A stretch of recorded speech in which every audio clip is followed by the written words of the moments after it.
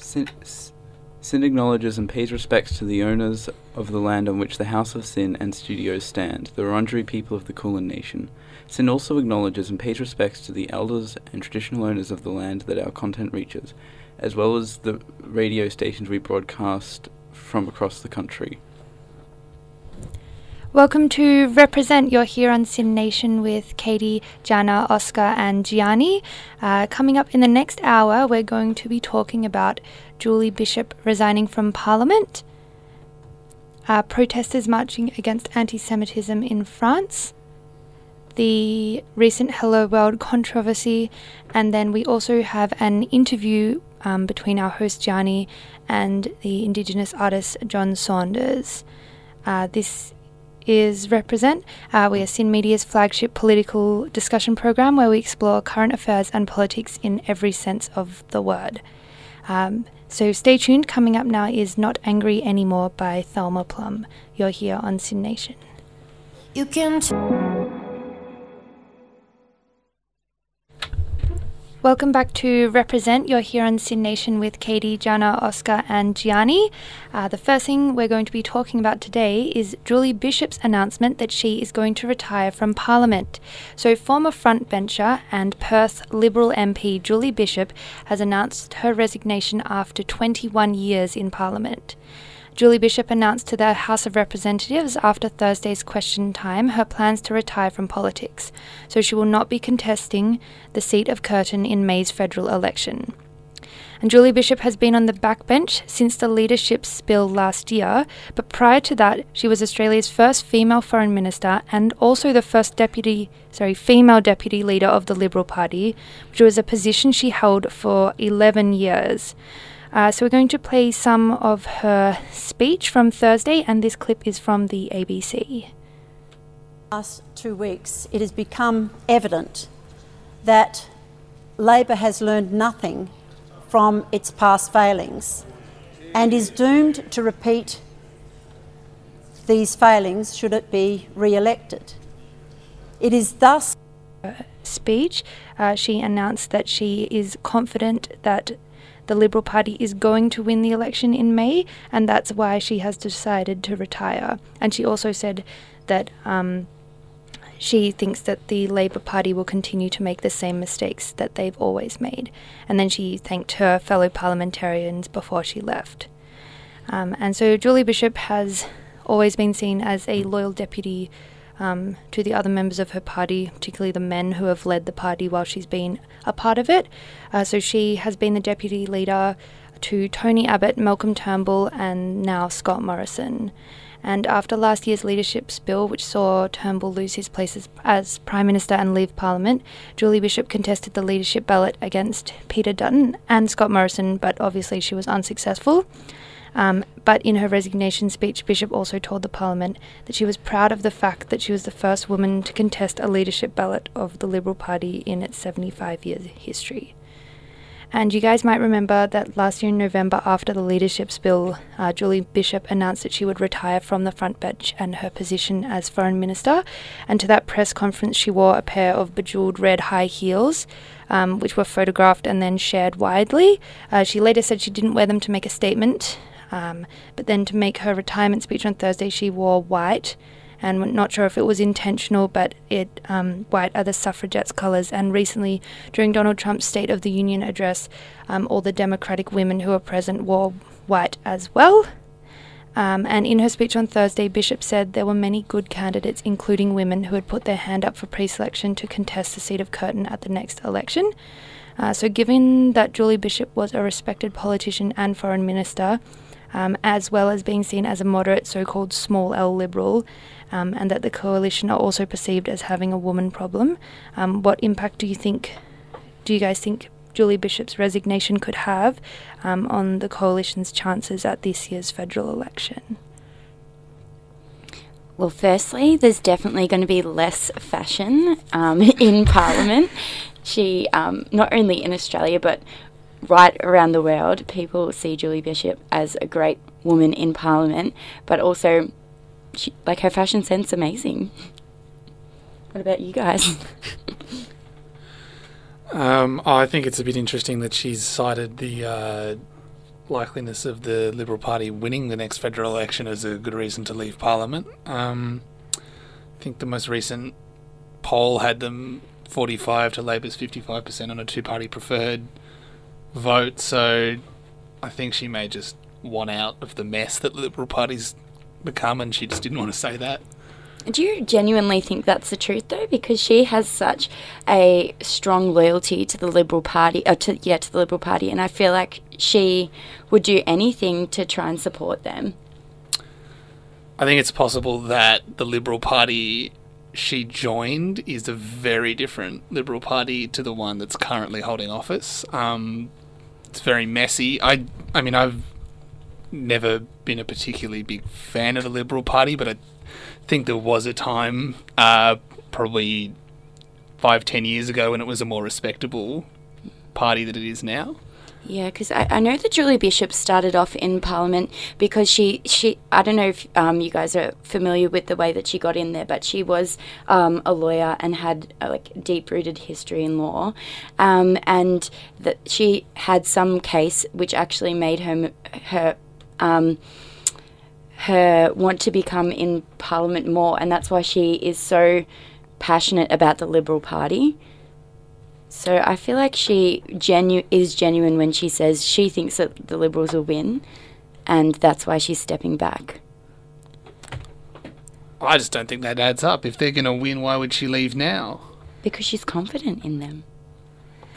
I don't think the two are necessarily mutually exclusive. Mm. I think she can want out of the Liberal Party because of the way she felt she's been treated while thinking that Labour might lose the next election. That's true, and I think at the end of her speech she does call them, or she says thank you to her beloved Liberal Party, so she's definitely loyal to her party even after everything that happened last year. Yeah. But I don't know, I think it might be also worth pointing out that she was definitely loyal to and a very close friend of Malcolm Turnbull. So I think that ever since the events of last year with the Leadership's Bill, I would say that she wouldn't have been particularly happy with the way that the rest of the party treated Turnbull. Yeah, I totally agree, Katie. Yeah, and she got when she contested for leadership, she got a pretty shockingly low number of people who voted for her. Yeah. MPs. I was surprised, given that at the time, and I still do today, think that Julie Bishop was the best chance for the Liberal Party, being able to make a quick recovery from the leadership. Me too, and I think that lots of people thought that. Yeah, I think that people were often very shocked because people in the public really loved Julie Bishop, but she didn't have that same support within Parliament, which was quite shocking to everybody. I think that comes back to the perception that a lot of people have that the coalition in general, but particularly the Liberal Party, have a bit of a problem with women. It's probably not true of everybody, but it's definitely the way that a lot of people in Melbourne think of them. And so Julie Bishop, being such a respected member of Parliament and also a woman, I don't think that her leaving will be great for the coalition coming up to the election, particularly as one of their other MPs, Julia Banks, resigned about a month ago now. And then Callie O'Dwyer has also, who's the federal MP, Liberal MP for Higgins in Melbourne South East, so it's Armadale and around those suburbs, she's also announced that she's going to retire and not recontest at the next election. So it will be interesting to see how that affects their chances, or if it does. You could definitely say that we can just hope that women don't feel disregarded or don't feel like they don't have a chance in politics anymore, because Julie Bishop was such a strong woman in politics, and I think that women should feel empowered because of her strong 11 years that she's been in Parliament. Me too, and while I don't agree with all of her politics personally, I do respect what she's done both as a woman and an MP and as a foreign minister. Yeah. So do we know much about the pre-selection battle that's going to probably ensue for her seat? No, all she said in her speech is that a number of good people including women, have put their hand up for pre-selection, but I haven't heard anything about who actually has put their name forward yet. And it'll be interesting to see if an independent wants to run. Well, yeah, this might also, because obviously Liberals are facing a challenge in a lot of its, usually safe Liberal seats from independents with sort of the same, economic policy as the Liberals, but a bit more socially progressive. Yeah. Well, it's like Zali Steggall is now running, she's confirmed that she's going to run as an independent in Warringah, in Tony Abbott's seat.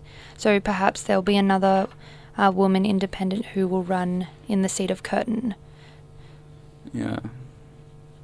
But yeah, we'll see.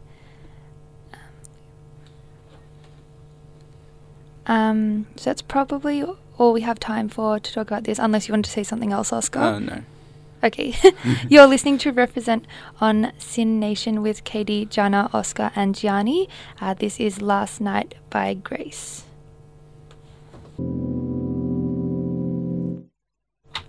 So that was Last Night by Grace. This is Sin Nation, and you're listening to Jana, Oscar, Gianni and Katie. So the next topic that we're going to discuss today is about the protesters marching against anti-Semitism in France. Now, on Tuesday night, there was a march against anti-Semitism in France. This march, and it has been widely publicised across various news sources such as CNN, The Guardian and France 24, and amongst many other news stations. This week, there were 80 graves that were vandalised in a Jewish cemetery in eastern France. The graves were vandalised with swastikas made from blue and yellow spray paint. This vandalism occurred after the 14th consecutive weekend of the marches from the Yellow Vest movement. Now, the Yellow Vest movement, for those of you that don't know, is a political movement which is motivated by the rise in fuel prices and high cost of living in France. This movement claims that the government is disproportionately burdening the working and middle class due to the government's tax reforms. The protests have been very large and they are calling for lower fuel taxes, reintroduction of the solidarity tax on wealth, a minimum wage increase, the implementation of citizens' initiative referendums, and also demanding the resignation of Macron and his government. This week, the movement also abused Alan Finkielkraut, who is a philosopher who supports Israel, as the movement ran into the demonstrators. As this is not the first attack on the Jewish community or the Jewish cemetery in France in the recent months, the global community, including Israeli Prime Minister Benjamin Netanyahu, has called for Macron to take a strong stance against anti-Semitism. As France is the home of 500,000 Jews, the largest Jewish population in Europe, Macron really needs to show support to the Jewish community and offer some support to them. There has been a 74% increase in anti-Semitic attacks, with 541 attacks on record in 2018. Since 2016, at least 11 people have been killed due to anti-Semitic violence. Now, Macron has commented on this. Macron, who, those of you don't know, is the president of France, condemned the attacks and has responded to the global community's wishes. Macron was very clear in his response to this act, saying that he intends to punish and criminalise this behaviour. Macron also instilled that he intends to make an example of these people to divert people from acting in a similar way in the future. So I guess what we can discuss today is whether what you think presidents can do in this situation, how they can make an example of people that do things in an anti-Semitic nature. What do you guys think? I actually have a quick question before we get into that. Just so I'm clear on it, was it the Yellow Vest movement that's believed to be responsible for the vandalism, or are they the ones marching against anti-Semitism? Well, I think that they were encouraged the people that vandalised. There's no clear link that's been shown, but I think that what has occurred is that they had walked into this Israeli man who supports Israel, and which shows that they are like against the Jewish community, and then this is like incited violence again against the Jewish community, and it's said that perhaps maybe this act did arouse the violence that did occur. So what's been the... I mean, I know the Yellow Vest is a decentralized movement, but what are some of like the... I guess some of the main people, like Marine Le Pen, behind the Yellow Vest movement, how have they responded to the acts? Oh. I'm not really sure, actually. That's a good question. But perhaps that's something that we can look in for next time.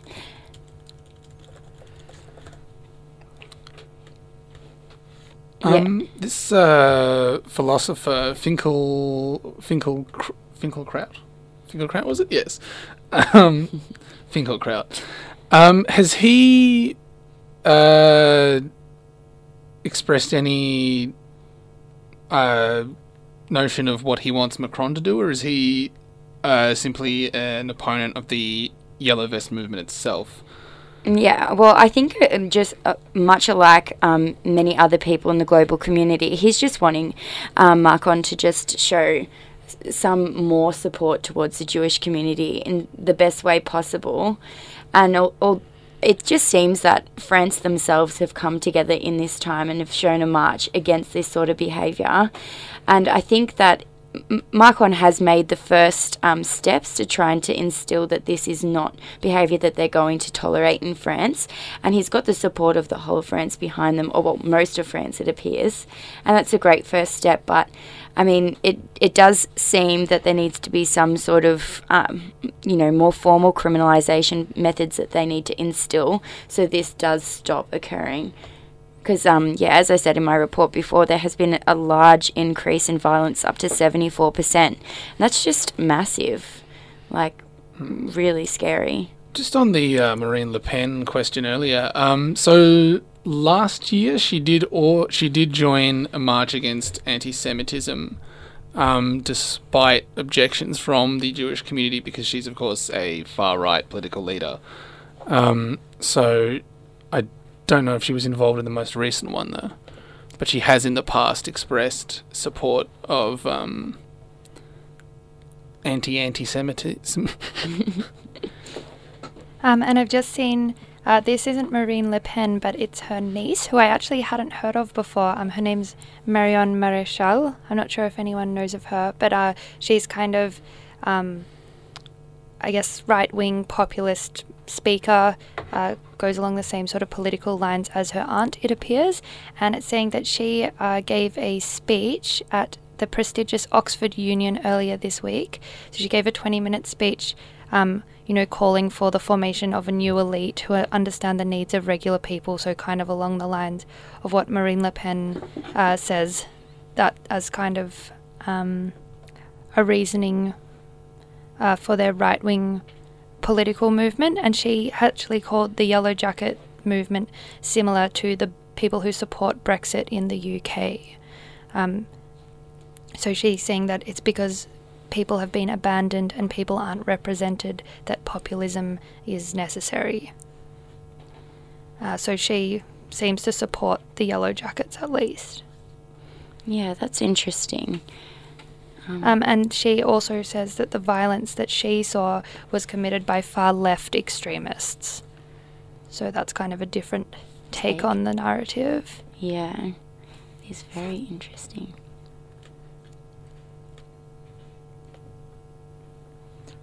This was a similar thing because there was the rally earlier this year in St Kilda in Melbourne where there was a lot of far right activists, and there were a few people there that got pictured doing Nazi salutes. Yeah, I saw that. Yeah, and basically Fraser Anning responded to the criticism by saying that those were people on the left, not on the right. Yeah. The Sieg Heil being a proud symbol of most leftist movements, yeah. Yeah. Yeah.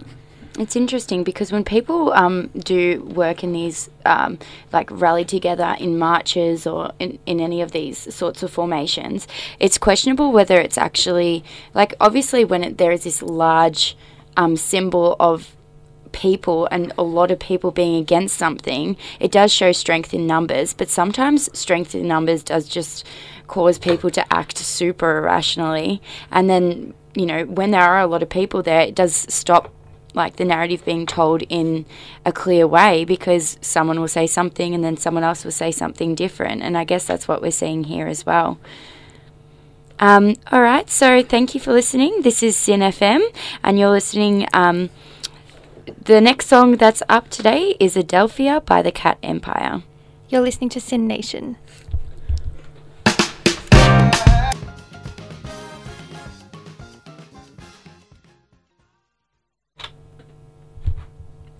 That was Adelphia by the Cat Empire. You're on SYN Nation, and this is Represent. Now, earlier in the week, I had the opportunity to interview Jonathan Saunders, an Indigenous writer from Indigenous artist from Darwin. He's actually both a writer and an artist for the new web series 0 Point, which follows the adventures of an Aboriginal Australian superhero of the same name. This is the interview. To begin with, John, can you tell us who 0 Point is as a hero, as a person? Yes, I can. So, 0 Point is a Indigenous guy from Darwin who's the newest member of AFCO, which is an Australian government superhero group. And yeah, as a person, kind of taking up, referencing that classic cowboy archetype in a way, that classic Clint Eastwood loner, doing the right thing, is a bit gruff, but also has a, sensitive and cheeky side as well. Always, has a strong sense of justice, but is also willing to, examine, his place in society, and in terms of, making sure he's dealing out justice the, right way. And as I said, he's also a very introspective character, but he also has a, jumping action as well. So a nice bit of balance of, contradictions there that make a character interesting. Yeah, very interesting character indeed. Would you mind talking a bit about what 0 Point represents for you politically? So for me, 0 Point represents, it's actually the character, his look and everything is really kind of a love letter to everything that I love in, comics, films, animation, anime, and even a bit of a video game influence as well. As I feel when it comes to not only Indigenous heroes, but to any superheroes or fictional characters that happen to be part of a minority group, authors and writers tend to get too caught up in trying to make sure that this character is an ambassador and representation for all of that group. Yet you don't find that in other characters. You don't hear people complain that Superman isn't a representation of all people from Kansas or Kryptonians. So for me, the important thing for 0 Point to represent is that he happens to be a really cool, engaging superhero that just happens to be Aboriginal, because I feel that it's also important to send a message out that there's no right way to be Aboriginal or wrong way to be Aboriginal, and that people should engage with them because they have interesting backstories, interesting journeys, or just they're very engaging. And their other characteristics like their race, while important, should be the main factor that have a character that was, very cool, engaging, exciting, fun to watch, and he just happens to be, a black fella. Well, that covers my next question as well, which was, why was it important to differentiate 0 Point from the previous Aboriginal superheroes, like the Wombat and Kaboomerang? So they say a hero is only as good as his villains. What kind of opposition does 0 Point face in this web series? Yeah, so Samson's a very, complex and fun character. Very flamboyant, theatrical villain.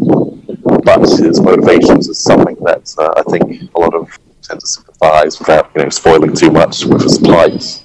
It's meant to represent, in a way, almost what 0 Point could be in terms of going against, his superiors and finding out the shady stuff that the government's doing, but then as a villain, takes things way too far. Yeah, it's an excellent character.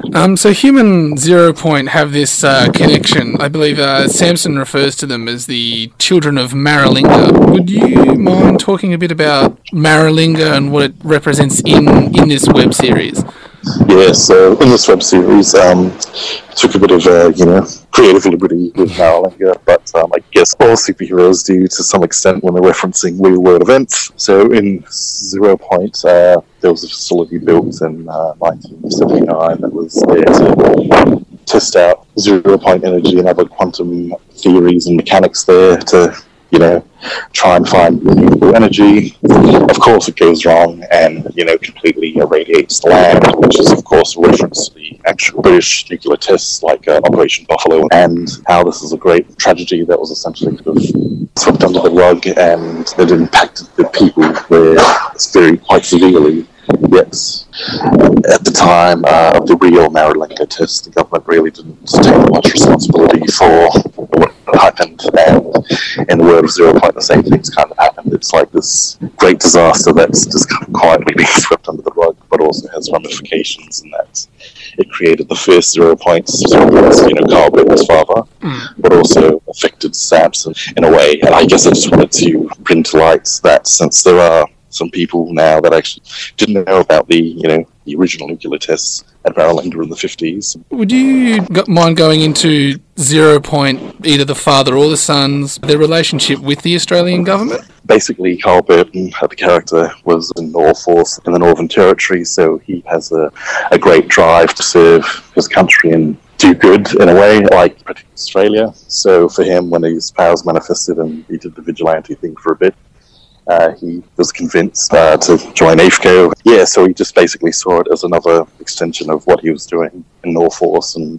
then, as in the series, it begins to uncover all these secrets and conspiracies and starts to question if that's the right choice. But he knows that, basically on the fence about it because, he doesn't want to go back into a full vigilante because he still believes that there's, if you tear down that host system, it's what's going to be left. There's nothing there, and it's just going to get worse than that. But there needs to be changes in the system, and how that ties into his father, the original 0 Point, is that he was a kind of beloved superhero back in the day, but didn't really join AFCO or any government force, so he was a bit of a freelancer. Of course, that caused a bit of tension since one of Australia's biggest superheroes in the 80s was not really affiliated with any government programs. So I thought it was kind of interesting trying to do something a little bit different with a government-sanctioned superhero team, because in a lot of comics and things, it's usually presented as a super bad thing like what Civil War portrayed, or it's just kind of not really delved into.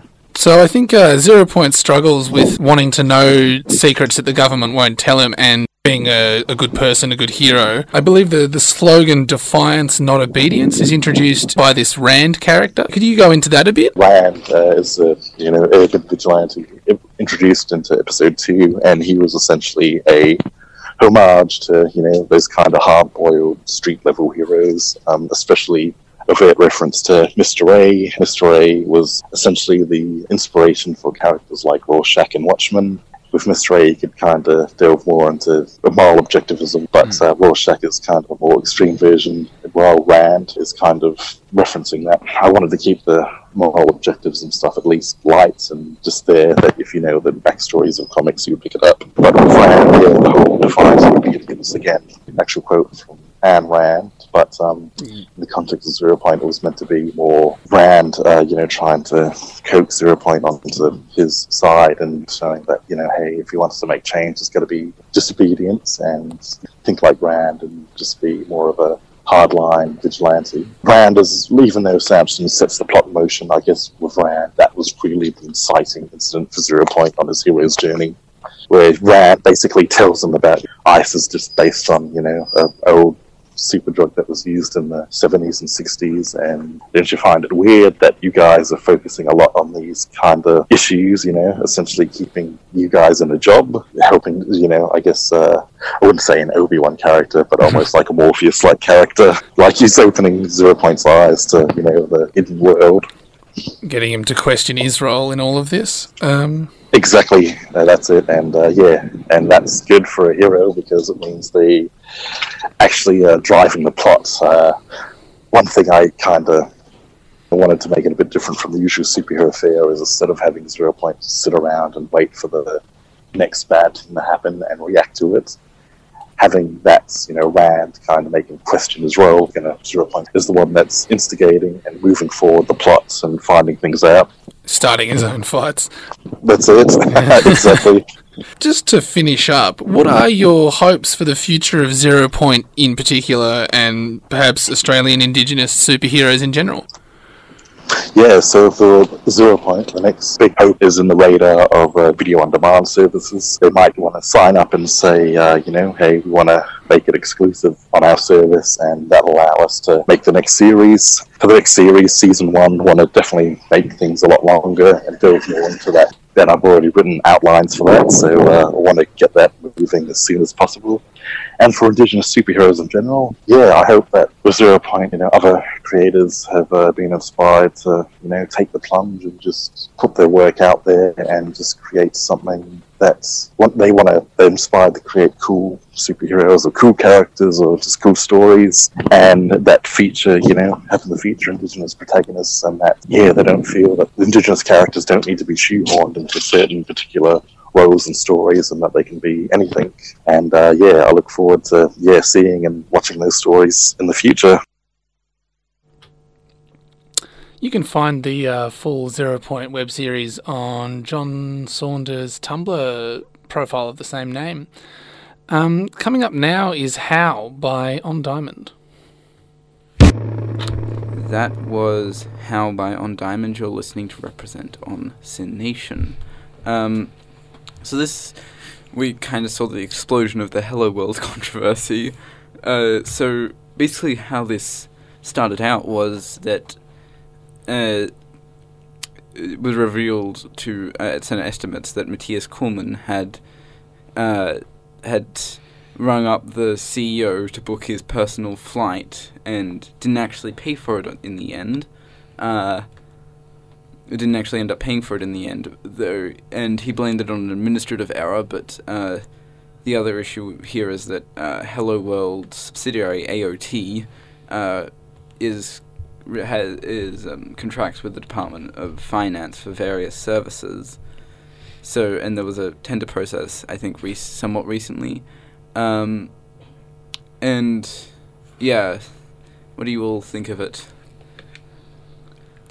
Well, it's interesting in the Senate estimates hearing that the former Hello World executive Russell Carstensen, that he said that the company's chief executive now, Andrew Burns, arranged this meeting for the transaction and said that Hockey owes me.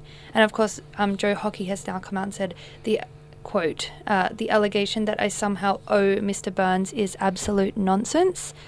So it's, I don't know, it definitely makes me think about what Andrew Burns, whether it was in his role with Hello World or something else, what he had done to make Hockey owe him. Oh, yes, this is the other part of it, is that it was revealed to Senate estimates as well that the company's chief executive had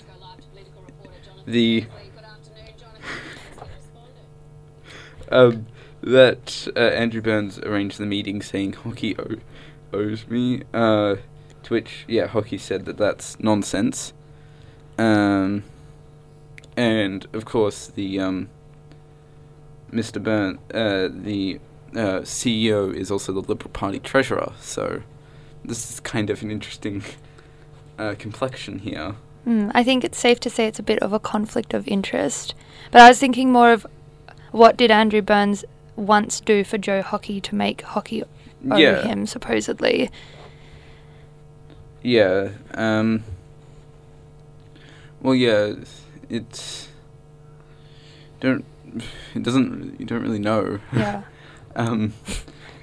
Seems like awfully sloppy conduct on the part of the Liberal Party MPs and cabinet.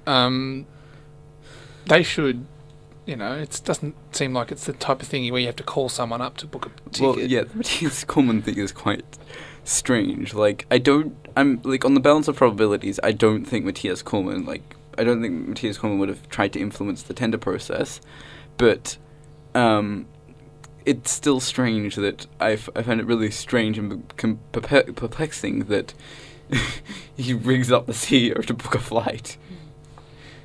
I know, and Matthias Cormann, it was his, I think it was a family holiday to Singapore. Yeah.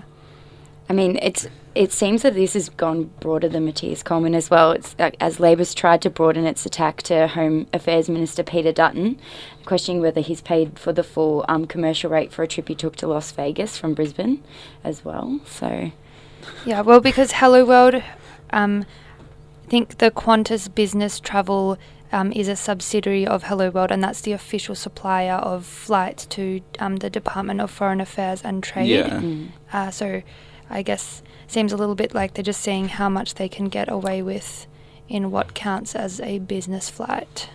Yeah, I want to know what Peter Dutton was doing in Las Vegas. well, yeah, with Matthias Cormann's situation, though, from my understanding, is that the company paid for his flight because they weren't able to validate his credit card details. He didn't try and list it as a business expense. But yeah, of course, the implication there is that that flight might have been somehow used to influence the tender process. And then the company blamed a so-called administrative error for not processing the payment on his credit card. It said that it had been revealed that he had booked travel 3 times by personally contacting Mr. Burns, though. So, it does seem it's certainly a very strange thing to, instead of being able to organise it myself through the phone or the internet, just ring up the CEO. I mean, when my credit card gets rejected, it's usually done in about 30 seconds, so I don't know how Matthias Cormann messed this one up. Yeah, but I also wonder if, like, the CEO has, like, the credit card number, like, written down for when he next wants to book a thing by bringing up. And it's interesting because there's all this stuff coming out this year and late last year as well about government corruption, and they're going to, they haven't properly established it yet, but there have been lots of calls for an ICAC, an independent commission against corruption. So it will be interesting to see if that does go ahead, how many other dealings similar in nature to Hello World, and then there'll probably be more to do with Hello World as well. But it'll be interesting to see what comes out if a proper ICAC goes ahead. Have either of the major parties given their support for an ICAC, or not yet? Well, Labour, from my understanding, is supporting it. Yeah. Liberals have kind of gotten behind a kind of ICAC. Like, they basically don't want ICAC to, but they don't want it to have, they don't want to be able to hold public inquiries, No, then they might find something. They want it to kind of all be private, and the results of its, the results that it produces to also be, private. But I find interesting about the Hello World situation is that Matthias Cormann basically released a letter saying that said that reminder payment notices had been issued despite the payment being outstanding. So it was just like, oh yeah, we could have said that this was outstanding, but we didn't. So they just forgot to call him. We could have issued notices saying that you still need to pay us, but we didn't. Yeah, it all seems very convenient, doesn't it? It's just very strange to me. Mm. Like, I'm not sure if I'm willing to jump on the implication that Matthias Cormann has done something wrong here, or has has unethically influenced anything, but it's all a very strange thing. And I think that's all we have time for. Thank you for tuning in. We've been your hosts, Gianni, Oscar, and Joanna, and Katie with Represent. You can keep up to date with what your thoughts of the show on our socials. Find us at SynRepresent on Twitter and Instagram. If you want to hear this episode again, catch up on any of our episodes, you can find our podcast on Omni at Represent. And remember to stay political. You're on Syn Nation.